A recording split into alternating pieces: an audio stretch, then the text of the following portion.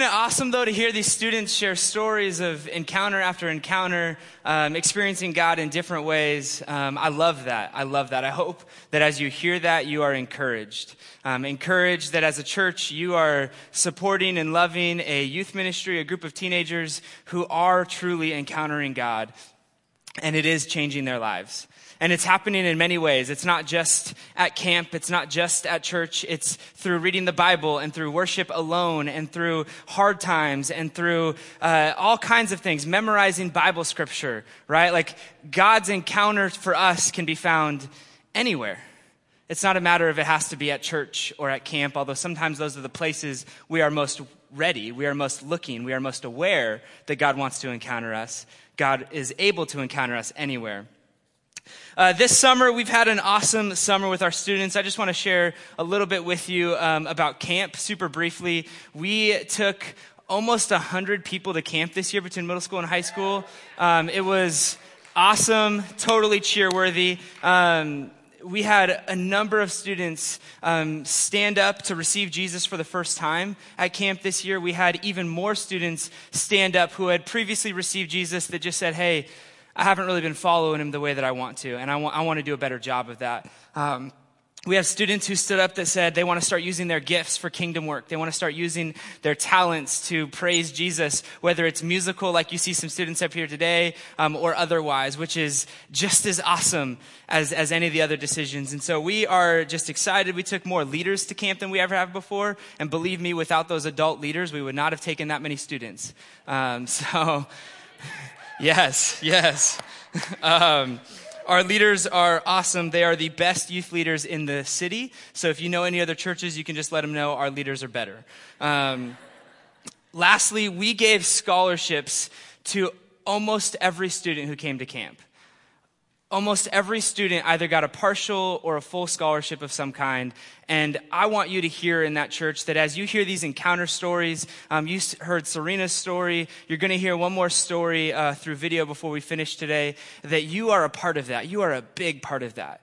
Some of these students who receive scholarships from us would have never otherwise been able to have a camp-like experience. And without that camp-like experience, they might not have opened themselves up to encountering Jesus for the first time.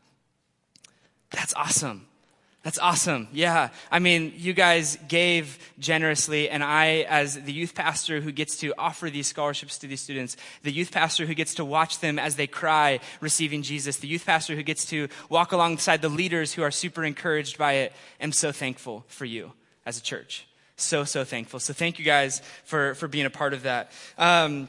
So yes, I hope that you are encouraged by these stories, but I also hope that you're challenged. We're in week 2 of a series called Encounters with the Divine. And in this series, we're sharing stories of people's encounters with God and how that has shaped them. And we are looking at biblical accounts of people encountering God so that, not just to read a good story, not just to hear a good story, but so that you also might go from here and experience and encounter God in new and fresh ways, whether it's for the first time or the 1,000th time. Let it not get old. God wants you to encounter him. He wants to reveal himself to us in ways that we experience him so that we could come to know him like a friend. In fact, in Exodus 33:11, our theme verse for this series, Moses, this Hebrew guy from the Old Testament who has an awesome story with multiple encounters with God. At this point in Exodus 33:11, he's led the Hebrew people out of Egypt. They are camped at Mount Sinai, and Moses is representing the people to God and representing God to the people. And as they are about to depart and continue on their journey to the land God had promised to Abraham and Isaac and Jacob, who you heard Tim talk about last week, Moses enters the tent to meet with God, and this is how that moment is described in verse 11 in Exodus 33. Thus the Lord used to speak to Moses face to face, just as a man speaks to his friend. That's a short portion of a verse, but that is so profound. I hope we don't skip over that. That's why it's a theme verse for an entire series. The Lord used to speak to Moses just as he would a friend face to face.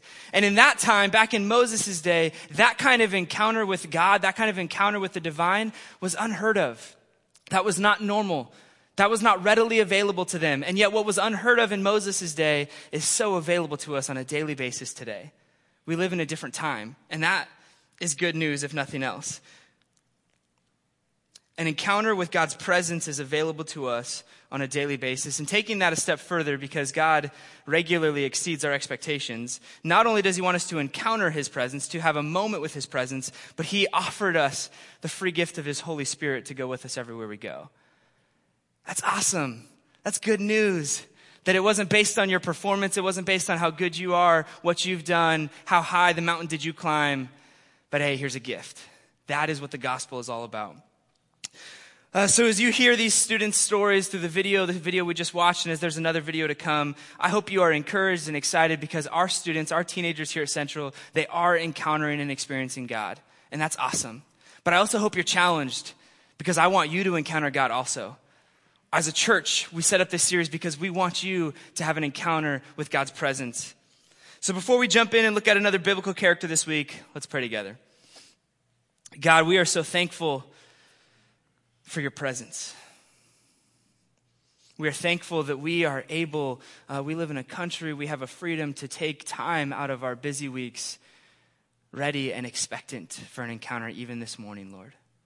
I thank you for the ways that you encountered Moses, the ways that you encountered Jacob, the ways that you encountered Saul, the ways that you encountered our students this summer. And God, I am thankful in advance for the ways that you are going to continue to encounter our students, teenagers here in Silicon Valley, that you might change not only their lives, but the trajectory of this city.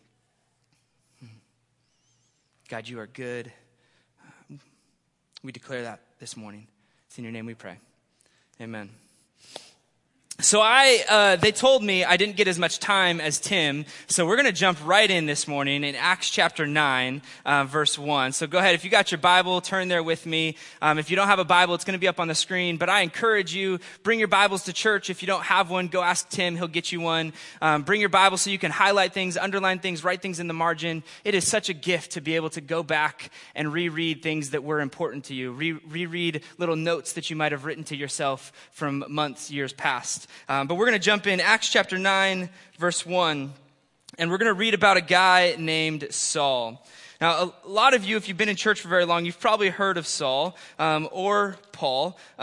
He is a very famous biblical character. He wrote a majority of the New Testament, and he has an incredible moment, a story where he encountered Jesus in a really unique and special way. Real fast, just to catch us up of how we got to chapter 9 here. Jesus dies. His followers scatter. Jesus raises from the dead. He conquers death. He appears to hundreds of his followers. He ascends up to heaven, and his followers gather together once again, yet smaller than they were before. And the Holy Spirit descends and is given to those who believe in Jesus as the Jewish Messiah. And then the followers of Jesus are scattered again because of heavy persecution.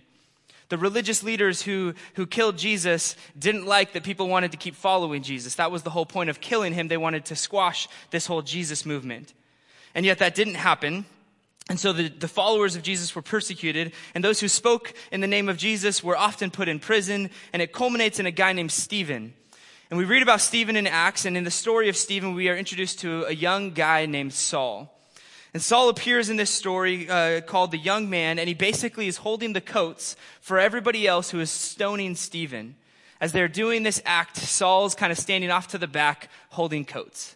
And he's watching this murderous, horrific act happen. And he witnesses this, but he was not a normal young adult. He was brilliant. He studied at the top Greek school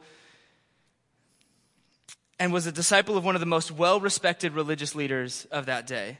Saul was just a little bit younger than Jesus, so he was old enough to have known the person of Jesus, smart enough to have had an understanding of the implications of the person of Jesus, but did not believe that the person of Jesus was the long-awaited Jewish Messiah.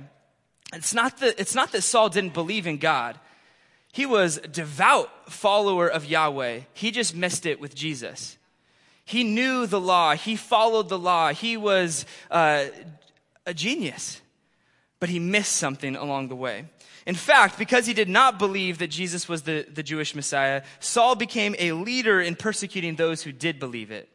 And that's where we pick up chapter 9, verse 1. So if you got your Bibles, or if you're following along the screen, got your phone, whatever you got, follow with me.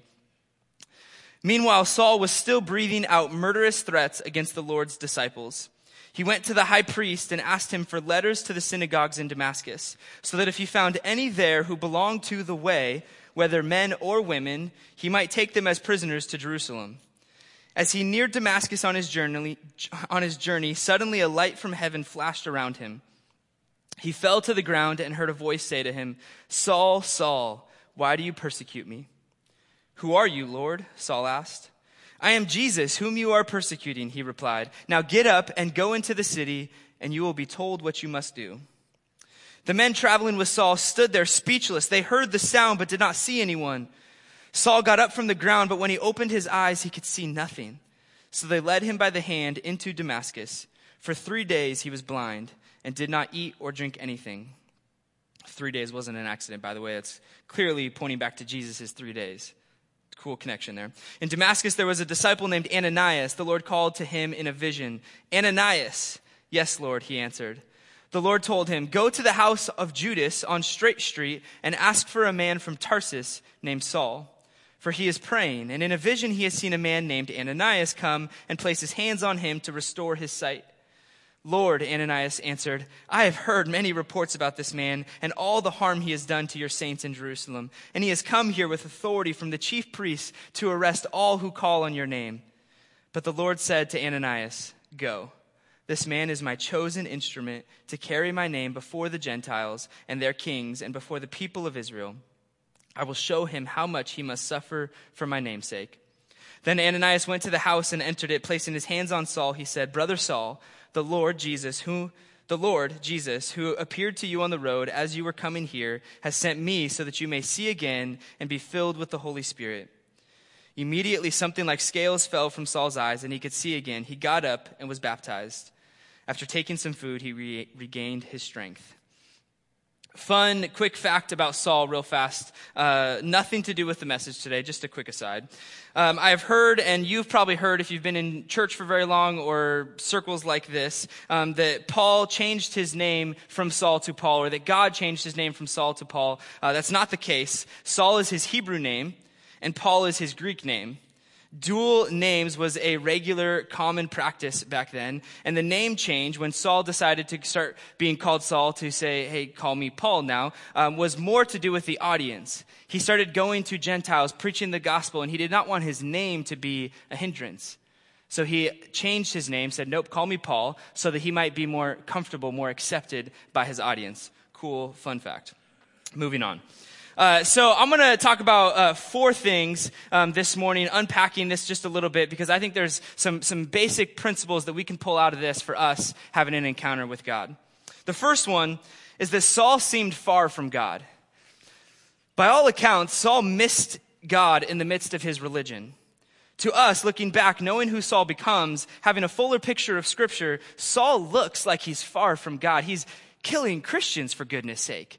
He's imprisoning Christians. He's not only are they here, but he's going to search them out in Damascus and say, "Not only do I not want you in Jerusalem, I'm going to come find you."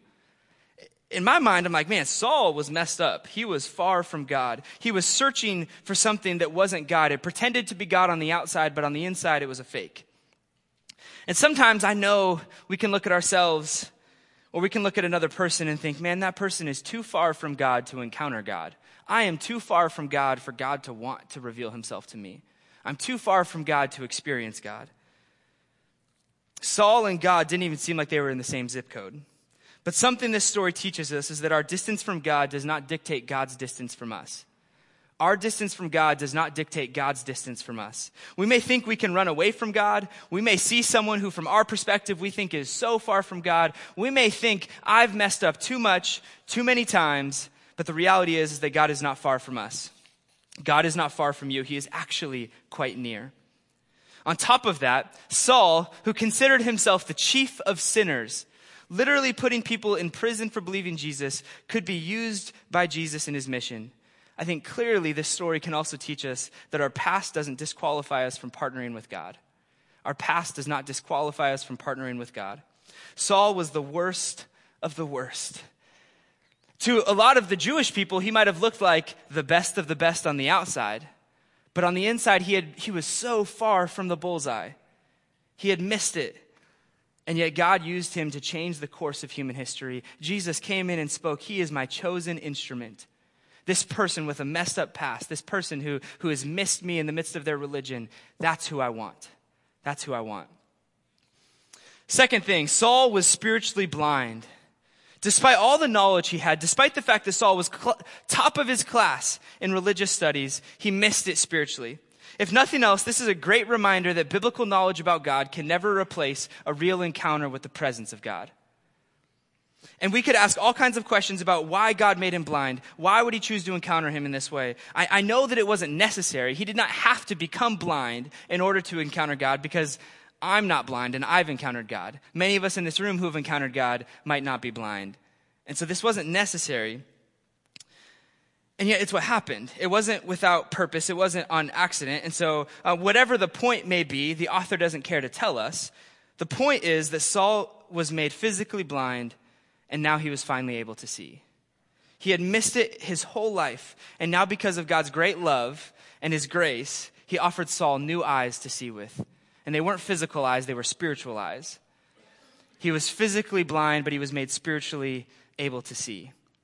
And I think a lot of us might have come in this morning and we are spiritually blind. We're missing it. Whether we are following Jesus and we're spiritually blind, missing the heart of God, following the law, the letter of the law rather than the heart of the law, or maybe we're in here and we don't follow God. We've never decided to follow him like Serena declared to us today that she is going to. And we are in here spiritually blind, but God does not want you to stay that way.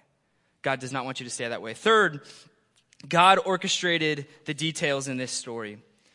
Luke, who's our author, he makes it so obvious that God was orchestrating the details in Saul's story so that he would have an encounter that changed his life. God stopped Saul along the road. God made him blind. God sends him into the city. God appears in a vision to Ananias. God sends Ananias to Saul. God uses Ananias to heal Saul and to pray for him. God is intimately involved and invested in what happened in Saul's life, and he is just as intimately invested and involved in what happens in your life. He cares about the details of your life because he cares about you, just like Saul. Now, God, he's not a puppet master, but he is definitely not a spectator either. Sometimes we view God as far off, only worried about the picture 10,000 feet in the air, but that's not the case. He cares about the details of your life.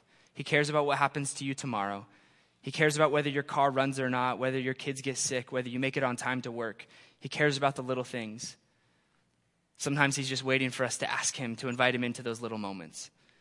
Fourth, the last one, Saul was saved on purpose for purpose. The most important reason why God works so that we could have encounter with him is so that we could come to know him. Above all else, God wants us to know him because God knows that in our relationship with him is where life change happens. God also knows that in our relationship with him, when we come to know him, that is where true joy and delight come from.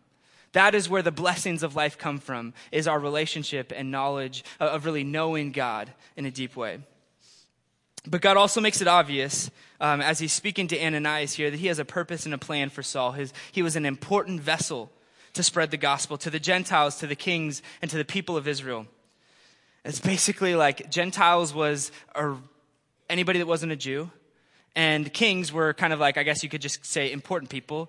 And then to the people of Israel would say the Jewish people. I'm like, okay, so Saul's supposed to go to everybody and share the good news. And I think that's just the case for all of us. That as God saves us and God grows us and God decides to send us out for his purposes, it's not just for one person, it's for all people. What I love about this story is that Saul was broken, but he didn't know it, and God healed him. Saul was blind, and he didn't know it, and God gave him sight. Saul was hurting, and I think he was desperate. And I think he desperately wanted to follow God, and he was upset, frustrated, angry. Why aren't these people getting it?